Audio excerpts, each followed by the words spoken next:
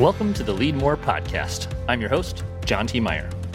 The Lead More Podcast is the show where we sit down and learn from leaders of today to help inspire and create more leaders for tomorrow. Because I believe the world needs more leaders, and I want you to be the next one. Are you ready? Here in episode 28, I sat down with Dr. Ben Meyerink. Ben is a South Dakota farm kid. He grew up on a farm, went to SDSU for undergrad, USD for medical school, and then did his residency at the Mayo Clinic in Rochester, Minnesota. Ben felt compelled to come back home to South Dakota, and this summer started his first job as a doctor here at Avera Hospital in Sioux Falls. Ben and I sat down and talked about what is it like to start your career as a doctor in a pandemic? What does the day-to-day truly look like? We hear and read all these stories, but what's he seeing and feeling every day when he goes to work at the clinic? We talked about what can we as individuals do to help out? It feels so helpless at times, but how can we help doctors and nurses and frontline workers in our day-to-day life? And we also kind of looked at what does healthcare look like in the future? How has 2020 changed the way healthcare will look in the next 5 to 10 years? It was a really great conversation. Ben is very clearly passionate about his work, about his patients, and about his community. And I think you're really going to enjoy learning more from Dr. Ben. Let's take a listen. Hello, everybody. Welcome to another episode of the Lead More Podcast. I'm really excited for today's conversation with Dr. Ben Meyerink. How are you doing today, Ben? I'm doing great. Thanks for having me on. Yeah, you bet. So let's dive right into it. You are a new family doc at Avera here in Sioux Falls. When did you start? So I started towards the end of August. I finished my residency over at Mayo Clinic in Rochester at the end of July or end of June. So I had a little time off, but was thrown right into the thick of things, of course, we're in a pandemic. Yeah, so you both finished med school in a pandemic and then started your medical career in a pandemic. Pretty unprecedented. I know that word is overused these days, but tell me what that was like. How did they try to prepare you at all for what to expect, or you just got dropped in the fray? I feel like everyone was in this together, whether you were an experienced physician, a brand new physician, a nurse, an administrator, because this is something we haven't seen in our lifetimes before. So I feel there isn't much you actually can do to prepare. I think we're all learning together. The most interesting conversation that sticks out of my mind is one of my last few weeks in Rochester. I was working with an emergency med physician who's very experienced, and he actually sort of had a similar story. He finished residency during the HIV epidemic at the time, when actually Dr. Fauci really, that was kind of his first big time that he really was a true leader in healthcare, was during that era. And the physician actually told me, he said, "Hey, Ben, when I was starting practice at the time, soon there'll be an HIV vaccine." And if you look at where we are now, 30, 40 years later, the idea of an HIV vaccine is unfathomable. But he also said it was a time he cherished. And he said, we learned a lot about our culture and our society and our healthcare system and public health. And he was very optimistic about it. So that, I know this is going to be a time I think we actually will look back on and see how much we learned and grew. But right now is the difficult part of getting through it. Yeah, that's fascinating, both from a kind of a comparison standpoint and just to realize how long Fauci's been at this whole thing, right? I mean, he broke out then and is still working on it today. It's crazy. Let's chart your path up to this point today. You said you're a South Dakota boy. You grew up on a farm near Platte. You went to SDSU, right? You're a Jackrabbit? Mm-hmm. Correct. Absolutely. Go Jacks. I grew up on a farm between Platte and Geddes. Nobody in my family is in medicine, which is unique in some ways, and in some ways it's not. There are a lot of physicians, nurses, things like that who have no family members in medicine. But I grew up in a small area. My family's very much a mainstay in the agriculture business, especially in that part of the state. So it was always interesting to leave, and there's parts of it I miss, and there's a lot I'm grateful for, just the leadership skills that taught me and responsibility growing up on a farm. But my hometown family physician was really an idol to me since I was young. And that really was my inspiration for pursuing the path I'm on. And yes, you mentioned that before we hit record. So was there pressure to be on the family farm, or you knew early on, like, I want to pursue this path in medicine to help people? Yeah, my parents were great mentors to me and my younger siblings. I'm the oldest. They were always very supportive of whatever we wanted to do. Farming is a very tough industry, as most people in South Dakota know. It's very unpredictable. You have very good years and you have very, very bad years. And the demands and stress with it too are not to be taken lightly. So I think they were very supportive of us pursuing whatever we wanted. And so thankfully I never felt any pressure to have to return and follow the status quo from that regard. Okay, cool. Well, so I love those stories when you have a leader or a mentor in your life, like your family doc, who shaped you at that such a young age, that started kind of guiding you that direction, whether you realized it or not. Yeah, he's probably close to 65 now, Dr. Bentz. He's been the South Dakota Family Physician of the Year. I mean, he's well known. That was his first job out of med school, and he's been there ever since. Wow. Which is sort of a rarity.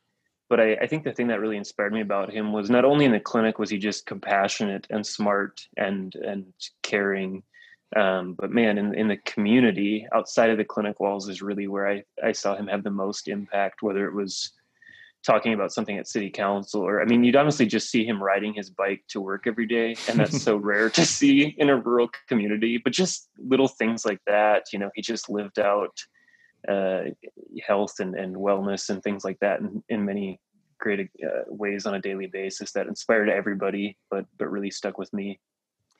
Yeah, I don't know if this is true or not. You'd be better to answer this question, but it could just be nostalgia, or maybe it is true, but it does feel like there's this sort of golden generation of these family doctors and family physicians that has changed.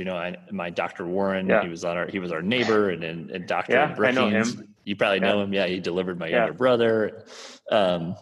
He retired. It just seems like, will we have that again, or has healthcare changed? I don't know. What do you think about that? Yeah, it's very much changed. I think one of the things we'll probably talk about is physician burnout has become a huge thing that we've really focused on a lot. It seems like the last 5-10 years, especially, and we should have been focusing on it long before. But one of the many reasons for that was just the demand of the schedule, So these family docs who delivered babies and saw people in the hospital, saw people in clinic, were on call every weekend. I mean, they rarely saw their families. They were too busy taking care of everyone else. And so I do think some of that is probably gone. There's less people that can wear all those hats anymore. We have hospitalists and laborists and things like that. Yeah, and just more so delegating roles to take care of ourselves better. And I think it is better for patients in a lot of ways too. But there still are going to be those who, are in the rural areas, especially in South Dakota, that can do it all and really will be the heroes of those towns. Yeah, that's incredible. So then you med school at USD, had a little bit of kayak time, and then residency in Rochester, a great place at Mayo Clinic. So now you're back in the homeland of South Dakota. Was that always the plan to come back, or how does that work with matching up in different hospitals? Yeah. So residency, you match, you can rank where you want to go, and you interview, and then they rank their applicants. And so I was fortunate enough to match at Mayo Clinic. When I went there, I wasn't sure what to expect. I fell in love with it very quickly. I have no hesitancy saying it was the greatest place I've ever been a part of. It's just a tremendous organization, the history, the level of care, the people. So I did have an offer with them after I finished residency, and it was extremely difficult. I mean, you don't get that and turn it down very often. But South Dakota's home, and I don't know, there's just something in me that I couldn't say no to coming back. I also have a long history with Avera. I mean, we grew up with an Avera clinic. I did med school with them for the most part. I knew a lot of the people there. A lot of those people were my mentors in med school that shaped me. And I still have a deep passion for South Dakota and its people and the state. So that ultimately won out. And it's interesting. There's many other physicians who came back with me, and have other ones who have been there for a while. And I think they all have similar stories. There's temptations to go somewhere else, more exciting, bigger city, better weather, something like that. But a lot of us come back and hardly any regret it. That's good. Well, good on you for coming home. We need folks like that. Yeah. So talk about obviously in medicine, you don't just like start. You have a first day on the job, but it's not like a lot of other careers. You've already been around it. You've been in it, Yeah. residency, lots of hours. So you've seen what a hospital looks like and how a doctor works pre-pandemic. But now when you're official and on the job, you've only known it in a pandemic. So walk us through today in what is it, December of 2020? What's a day look like when you're on the floor? Yeah. So I'm mainly in the clinic. I am in the hospital a little bit. Initially when the pandemic hit, our schedules really emptied out, not just in Rochester or Sioux Falls. I mean, it was really everywhere. It was canceling surgeries, things like that. So things were very strange right away. Now I feel like we're back to normal. I'm doing a lot of preventative stuff and more acute and emergent stuff too within clinic. Of course, everyone is masked, but there's a lot more time to all of this. Not only does every patient get screened for COVID, whether that's what they're coming for or not, but you're constantly paying attention to your nurses and everyone else, making sure they have the right PPE, whether the patient is ill acutely or not. So just the time and demands like that have become so much more. And even the transition to telemedicine, and I think if we hop into the future of medicine, that'd be an area I'll share on it a bit more. But we're trying to do more visits that way too. And Avera thankfully had a robust telemedicine program before the pandemic. And I don't know if everyone in South Dakota realizes how good that telemedicine program is, but it really is one of the best in the country. But that has certainly helped too. But that's been a dramatic change as well. Just the number of virtual visits that have increased throughout the day. So a lot of our days, I think, do look the same. I really think a lot of things haven't changed. But there's also a lot that has, there's so many meetings now, just daily updates, especially with the vaccine rolling out now. Just things I was sitting in one the other day and I was like, man, what would I be doing if the pandemic wasn't going on right now? Would we even be having this meeting at all? And certainly it's been tough to come back to here because there's a lot of new faces I haven't met in person yet. And it will be some time until I meet them. Yeah. So just the dynamics as well amongst the team have really changed, but I still think the quality of care and level of care is as good as ever. That's great. So it sounds like that just the extra level of like checklist and details you have to pay attention and people you have to watch. I mean, talk about the toll of that, like as it stacks up and you do this day after day. Not that doctors weren't thorough or procedural based before. It's just that there's so much on top of it now. I mean, you must just be exhausted. It's habit at this point though, too. Sure. This is what we've known now for 6 months. But yes, just the time consuming nature of having to do certain things, or now every patient I send for surgery has to get a screen. Like it's not only demand on us, but it's demand on the patients as well. And then also I think the stress for a lot of us is taking it home. I don't have kids, but for those who do, especially, I used Mayo Made, we wore suits every day. And so as soon as the pandemic hit, that changed. We just switched to scrubs quickly but I'd get home and drop them off, as quickly as I could and shower every night and things like that. And you're just way more thorough because nothing would pain me more than giving it to a family member. Sure. And I know every other healthcare worker would say the same. And so I think that's where it's really exhausting. Plus the hours have certainly increased for everyone. And my vacation time is thankfully building. But usually that's, the big thing that gets you through those tough weeks and tough stretches of call and things like that. But now it's non-existent for the time being. And so that's really where it's tiring. Sure. Yeah. I mean, there's benefits to being a doctor and putting all those years of time, right? Yeah. Compensation and benefits. But like right now, it's not even anywhere in your purview, I'm sure. Yeah. And I mean, really just from a mental standpoint, everybody finds their ways that they fight burnout and remain, mentally healthy. And for me, it's traveling, being outdoors. And I can still do that. I've taken way more advantage of state parks in Minnesota and South Dakota in the last year than I ever have before, which has been great. But not seeing friends and family. I mean, I haven't seen my grandma since last Christmas and I won't see her this Christmas. There's lots of stories like that. And so just the toll of that wears on you. But I will say this week is the most optimistic I've felt because of the vaccine data and the hope that gives me. So I think we feel like we're starting to turn a corner, but we all know that corner is not going to be here next week. It's going to be well into 2021 for sure. Yeah. Good point. Ben, you mentioned burnout. So I'm sure you have colleagues, nurses, doctors, maybe some people who have even quit and walked away. What is the toll going to look like in 2021 on physician burnout? So I think out of all the things that concern me with the healthcare workforce, besides just physical safety, is this issue. And I think that's where, as a physician, I think we each have our skill sets compared to a PA or a nurse practitioner or a nurse or administrator. I mean, they all have their unique roles and benefits.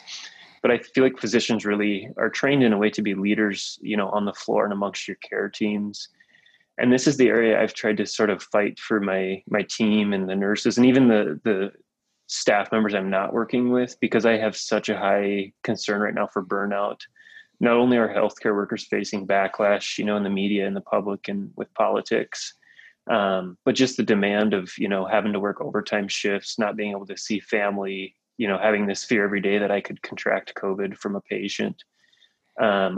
We have seen people leave the industry already, and I'm afraid afterwards too, there could be a mass exodus.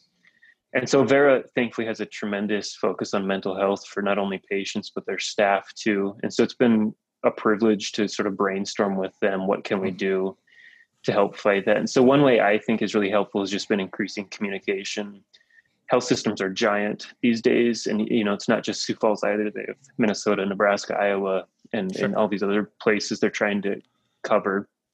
And so I think it's really important to make sure communication is clear from the top to the bottom to know what's going on. And so these daily meetings, emails, things like that, as annoying as they can get sometimes, I think that's important. And I've also really vouched for being able to hear, somebody in rural Iowa, on the front lines there, what their concerns are too, because if you don't hear them, people are going to take these frustrations home. And the other nice thing is that we've found a mental health hotline as well.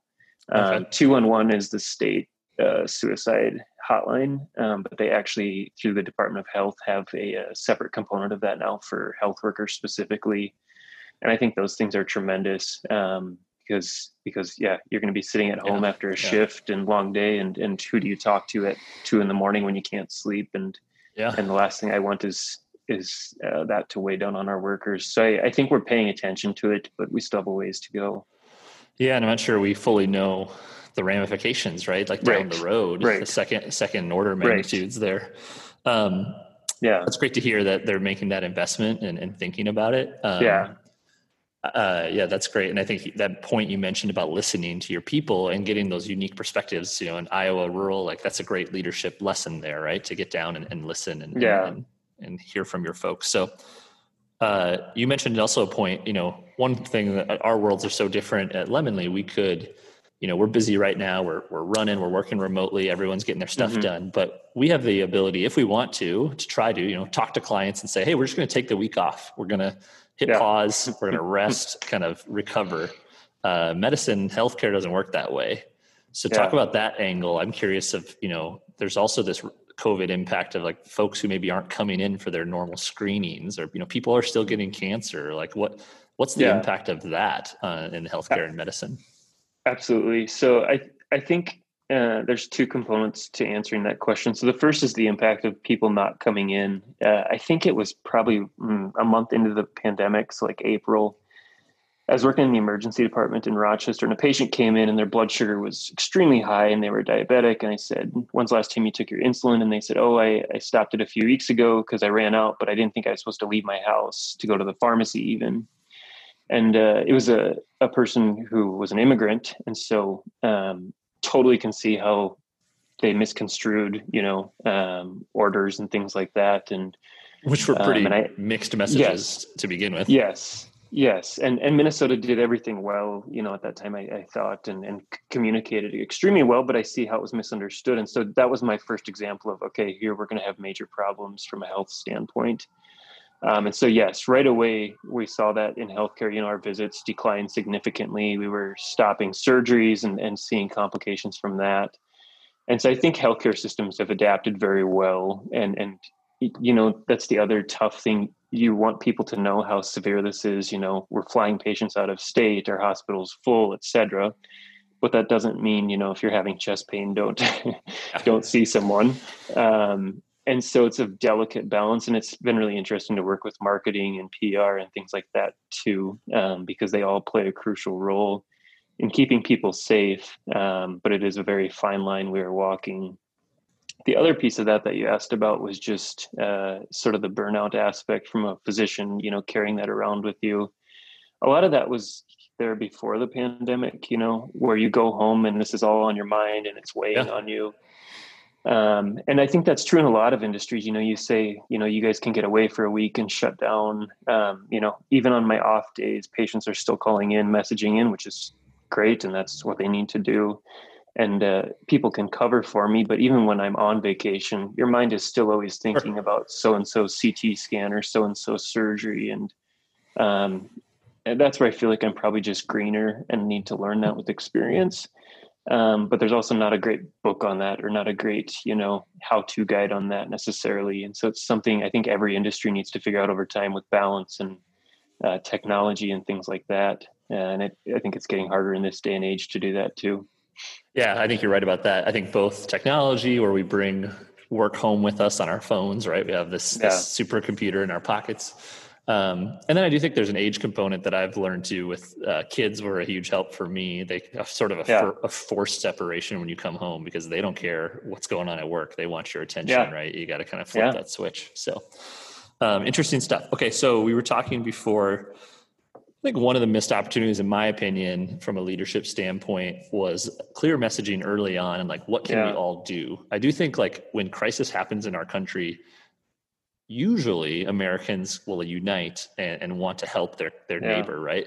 And that's a South Dakota thing, which I think has been tough politically, why we've been so divided. But there wasn't sort of a marching order or objective on how we can help. If we would have said, let's all get together and make masks, or make sure everybody has a mask, or distribute one to your neighbors, or so I guess where I'm headed with this question is there wasn't, what can a person do today? I know it's December, and I think we think we're just waiting to get to the end, but as you said, we're not there yet.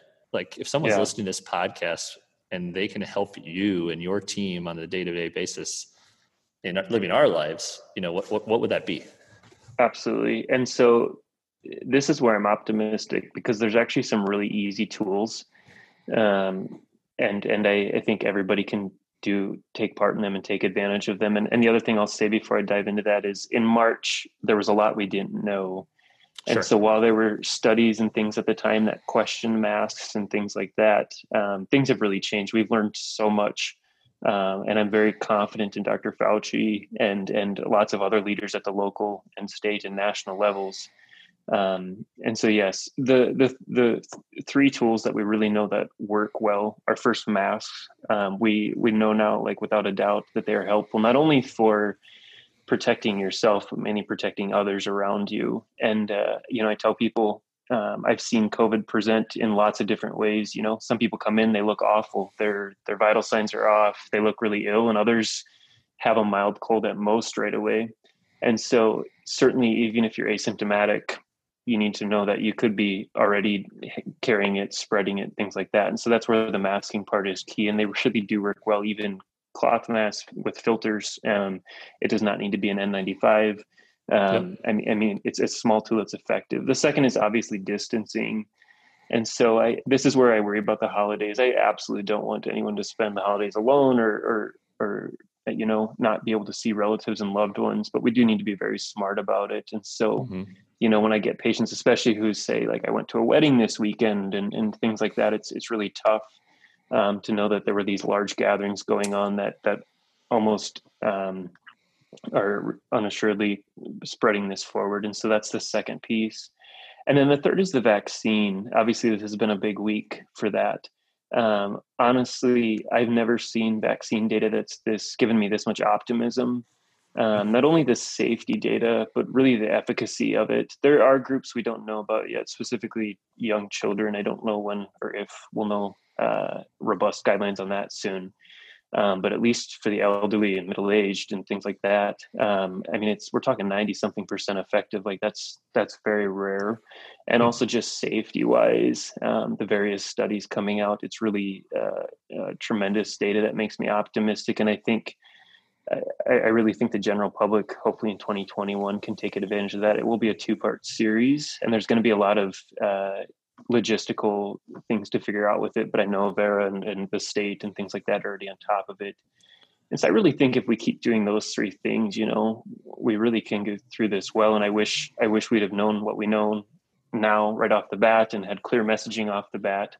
But for everybody listening, we're still fighting this together, and now we know these tools now, and they're readily accessible, or will be hopefully soon.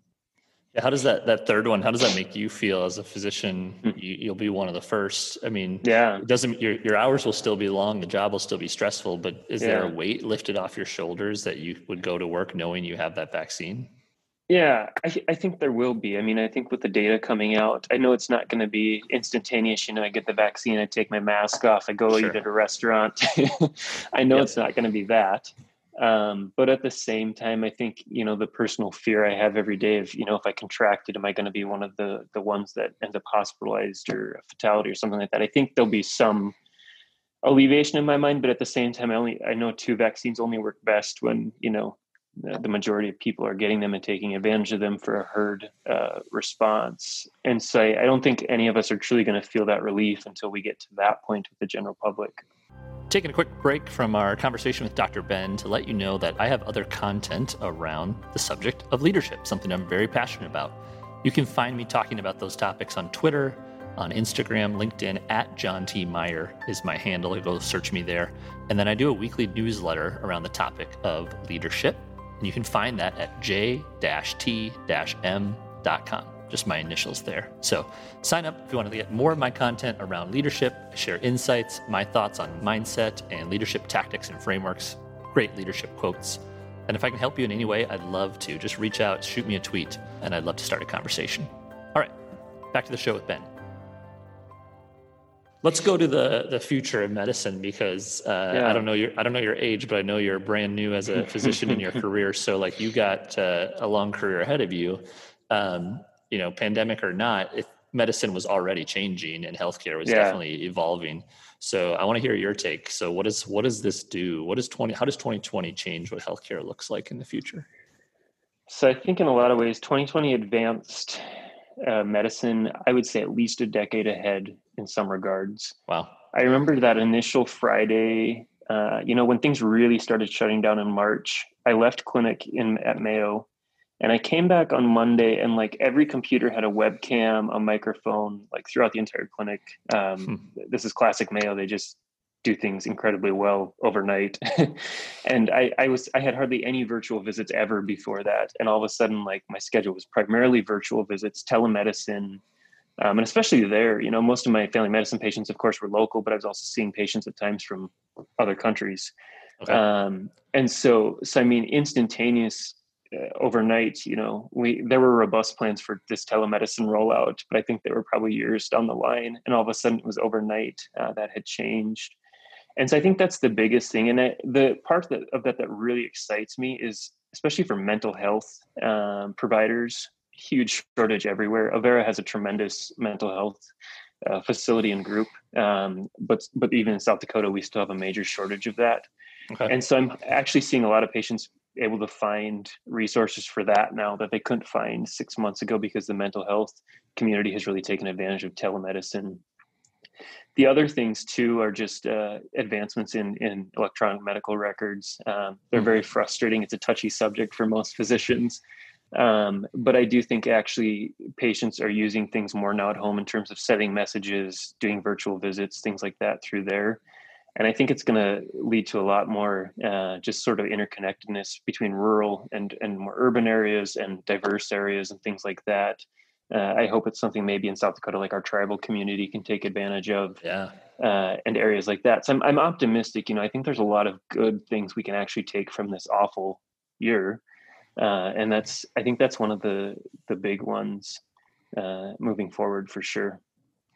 Do you think that having been a person who was inspired to be in medicine and then of course gone through school where you've had, friends and colleagues, does this type of inflection point in history, does it make more people, you think, want to be in medicine and be motivated to help and serve, or is it the opposite? That's one thing I wonder about. Yeah, that's a good question. I mean, it's sort of like, there's those classes in college where they say they're weeding out, Sure. students or whatever. Is this that? I don't know. It could be. I do think it's these tough times, these tough days that really make you dig deep and ask you why you're doing what you want to do. And, I think if it's something superficial, like I am just in this for the money, or I'm just in this for the fame or whatever it is, I don't think those things get you through tough times, no matter what your job is. And so I think this has really made a lot of people question for the better, what's my purpose? What am I waking up to show up to do every day, whether it's at work or at home or anywhere else? And so I think it's good. Like, I think tough questions like that need to be asked by us all, whether we're in a pandemic, whether we're happy with our jobs, whether we're unhappy. I think those questions are really important to reevaluate. I listened to Meriton Haken's podcast with you, and that was really why he transitioned from his successful business to being a mayor. Yep. And so I think that is a lesson maybe we're all learning even to a greater degree now, which I think is a good thing. Yeah, we've had to look with a fresh set of eyes on everything in our life, right? Yeah. Because of this experience, and really understand the why that we do something. Absolutely. How has it been? Obviously, you have to go to a lot of school, a lot of time and money investment to become a doctor.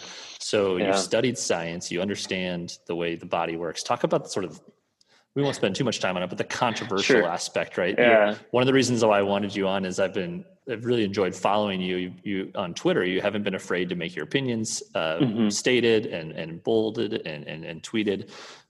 Talk about how people are essentially questioning or debating or even undermining what the science and medical community are saying. How difficult is that?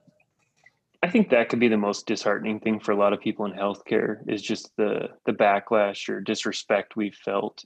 There's just been comments made even by our top political figures, that just really insult physicians and are hurtful. And I think that caught a lot of us off guard, for better or for worse, and was just something probably at least I hadn't felt before this year.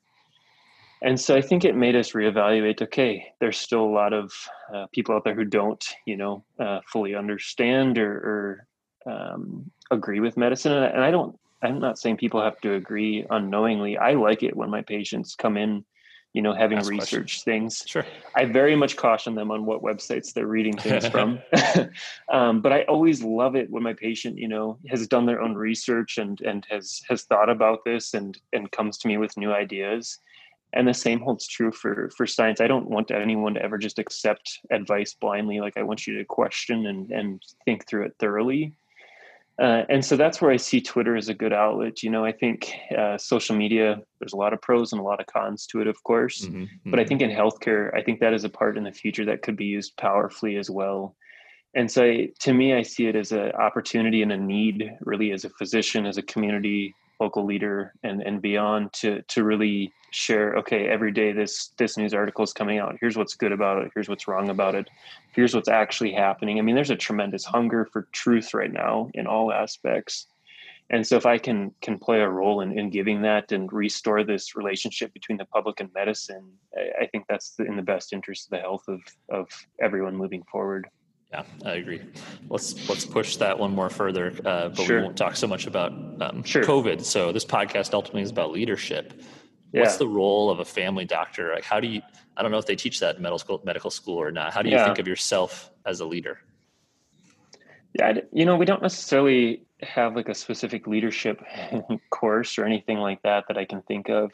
I think it's mainly through experience and roles. I have had a lot of positions, at the state level, national level, through different organizations. And so I have been very fortunate from that regard to get a lot of great mentorship and leadership opportunities. But I think the important thing for physicians is this: you can be a great doctor in the OR, in the clinic, in the hospital, and go home and live a quiet life. And there is nothing wrong with that.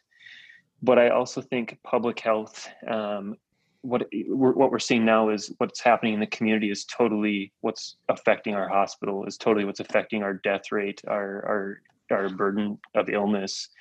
And so that's where I just feel this tremendous responsibility for the benefit of all patients, not just mine, and all people to advocate on whether it's a local level, state level, whether it's in a political setting or a community setting, to advocate for public health and specifically the pandemic right now. But we've done that before in lots of other ways, whether it's with, insurance issues, coverage issues, whether it's with, disparities in care. I grew up near a reservation, so I have a tremendous passion for that. And I've had been able to do some stuff with that in the past. And so to me, I think really, especially being a family doctor, you're seeing people and they're individuals, but what happens in their home, what happens in their workplace, what happens in their community totally influences their health.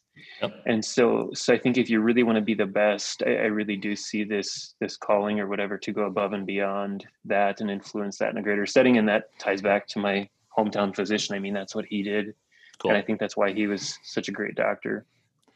Well, and there's this weird, it's not your job to be in sales and marketing as a family doc, right. But there is sort of this like lighthouse effect where someone sees that person in the community, they know what they stand for, they take a stance, and then that attracts people to them. Like, I want that person to be my doctor, or I want to go to that system, or I want to, be on, even work for them if it's a nurse or a team member. So. Yeah, absolutely. And I think that too, maybe with, I don't know, I see that in other industries too. I know you interviewed Coach Stig from SDSU. Mm-hmm. And, I look at him on the field. He's obviously had great results, minus NDSU. But I also look at what he's done in the community. I think there's a lot of things he's done in Brookings and on campus that people are not aware of.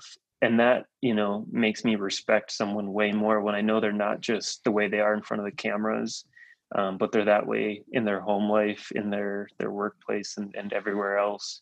And so I think that flows into every other industry, but especially a physician. I mean, because then your health is at stake, your own well-being, your own livelihood is at stake. And so you really want to know it's someone you can trust and walks the walk and as well as talks the talk. Yeah. Modeling that, going out to the parks, going for a hike, like being in good fitness, mental, physical. Yes. Absolutely. For sure. Yes. That's a great point, Ben. Let's finish then. We'll do a little rapid fire just to get to know you a little bit more. Sure. We can stop talking about COVID since we talk about that all the time. I don't know if maybe now you're finally at the point where you can read for fun and not for homework, but if you're a reader or not, what's a book you've read recently that you recommend to somebody? This may sound boring to people. I really love autobiographies or biographies. And so this summer when I had time off and I just finished, it was a biography on Churchill.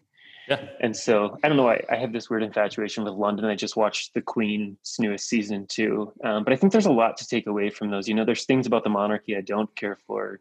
But those, I mean, if you think about everything she has been through and everything Churchill went through with her too, especially their upbringings, they each had very unique upbringings and how it shaped them. I have learned so much from biographies. So that is my recommendation for everybody out there. If they want to watch TV, then The Queen. I'm sure there's several Churchill ones. What was the one that you liked or recommended? I knew you were going to ask me that, and I don't remember now because it's been so long. Sorry. That's okay. Yeah, no worries. It was an audio book. Cool. So I'm asking everybody this, but I think it's absolutely appropriate for you. 2020 has been stressful. How do you, maybe you already referenced it earlier, but how do you unplug? Yeah. How do you de-stress? Yes, the biggest thing for me is just getting outside. And I had always liked the outdoors, but really the last year has shown me just how much more mentally cleansing that is. I went to Glacier National Park this summer, which I must say the national parks, not only were they a treasure before this, but during the pandemic, that was the only safe place I felt I could get away to. That was not my backyard.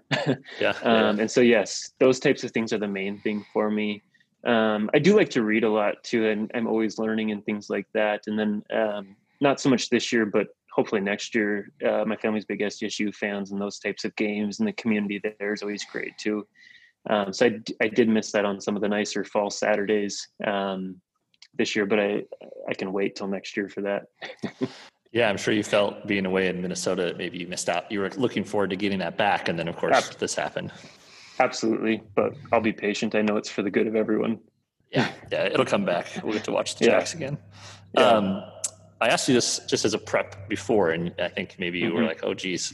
And that's why we asked this question at Lemonly. What's your superpower? What's the one thing you do better than anyone else? I don't want to sound like prideful, but That's I'm pretty good at the though. violin. I know. I'm pretty good at the violin. I didn't think that was going to be the answer. I know. And I could say, I'm good at thinking quickly on my feet and things like that. And I have good wit sometimes too, but I'm proud of like the violin because I came from a small town. It's a long story about how I learned how to play it. And then whether people know it or not, South Dakota has a fiddle contest. And so when I was a teenager, I started playing fiddle, and I think I won it 3 times. But I have not done it very much lately, but I do love doing it still and playing for weddings and churches and things like that still. So that'd be my violin superpower. Up at State? Were you in the orchestra? No, I really liked playing French horn, and that's what I did in high school. So I did that instead at SDSU, where we got to march in the Rose Parade and all of those things. So I was with the Pride, of course. So you got some musical talent in you, huh? I do. I like it. That's great. That was awesome. That wasn't what I was expecting. And let's go to mentors. So who are leaders or mentors that have shaped you? We've referenced a couple today, but whether you know them or you've read about them, tell me a few. Yeah. So my residency program director at Mayo Clinic was Bob Bonacci, Dr. Bob Bonacci. He has been here really for the last 20 years, probably. Just a visionary guy. I actually wasn't thinking I'd end up at Mayo for multiple reasons. And I met him, and about 5 minutes in, I knew that's exactly who I wanted to learn from and have above me and to have my back and things like that. And we're really good friends now, even though I'm not there anymore. And he just wasn't afraid to try new things, and just one of those people where he could tell you, something in a minute in, you were already bought in and sold. But mainly because he was a good person and just you trusted him. You knew he cared about you. And not only was he a great physician and brilliant and things like that, it was more so the other dynamics from that as well. And then the other person I thought about too was when I was at SDSU. I actually took a leadership class my last semester there with Tim Nichols, who's not there anymore, but he and his wife Lori both are professors, tremendous leaders at the collegiate level. She's out at Black Hills State, I believe, and I think he's out in Montana at the university, one of the universities there. But just someone too who was passionate, always made you feel in a crowd like you mattered. And just was all about servant leadership. And you just saw that with him.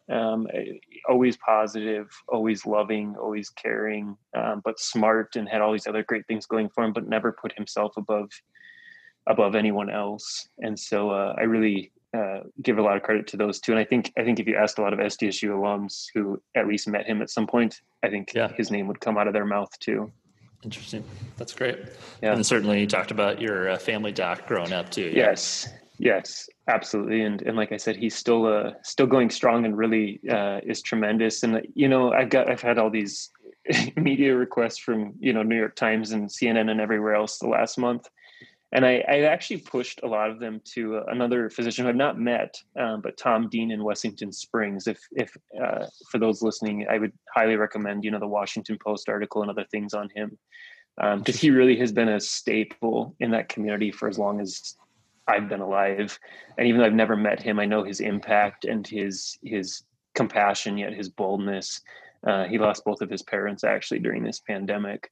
And is really trying to carry that town on his back, really at the latter stages of his career, but is still a unique talent. And so I think people just don't realize the level of talent and unspoken heroes we have, in South Dakota and beyond, not just in the healthcare community, but there's other areas that have truly shined during this time as well. No, I think you're so right, Ben. I mean, I think doctors have always been heroes, certainly, and leaders, but this year, I mean, they're really been, they are superheroes this year in 2020. We've needed them more, and the nurses and the frontline folks, like everybody in that whole system to make that thing go. So absolutely.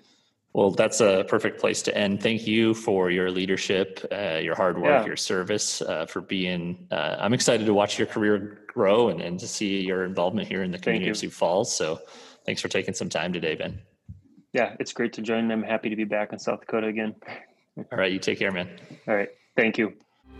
All right, so that is episode 28 of the Lead More podcast. Thank you to Dr. Ben for his time, for coming on and sharing his stories and his perspectives. But also I just want to say thank you to all the doctors, all the nurses, the cafeteria, the frontline workers, the administration folks. There's so many people who have just had such unbearable long days, long hours, long weeks, long months. It's just been a long year for so many people in the healthcare world, and I am eternally grateful, and we're so thankful for all their hard work. Truly, there's just leaders up and down in that world right now. So it was great to hear just one person's perspective with Dr. Ben, but I know there's so many others that I wanted to say thank you. Remember, you can catch all Lead More podcasts at leadmorepodcast.com. You can listen and subscribe wherever you listen to podcasts, and we drop new episodes every Thursday of the Lead More podcast. Thank you again for listening. We'll see you next time.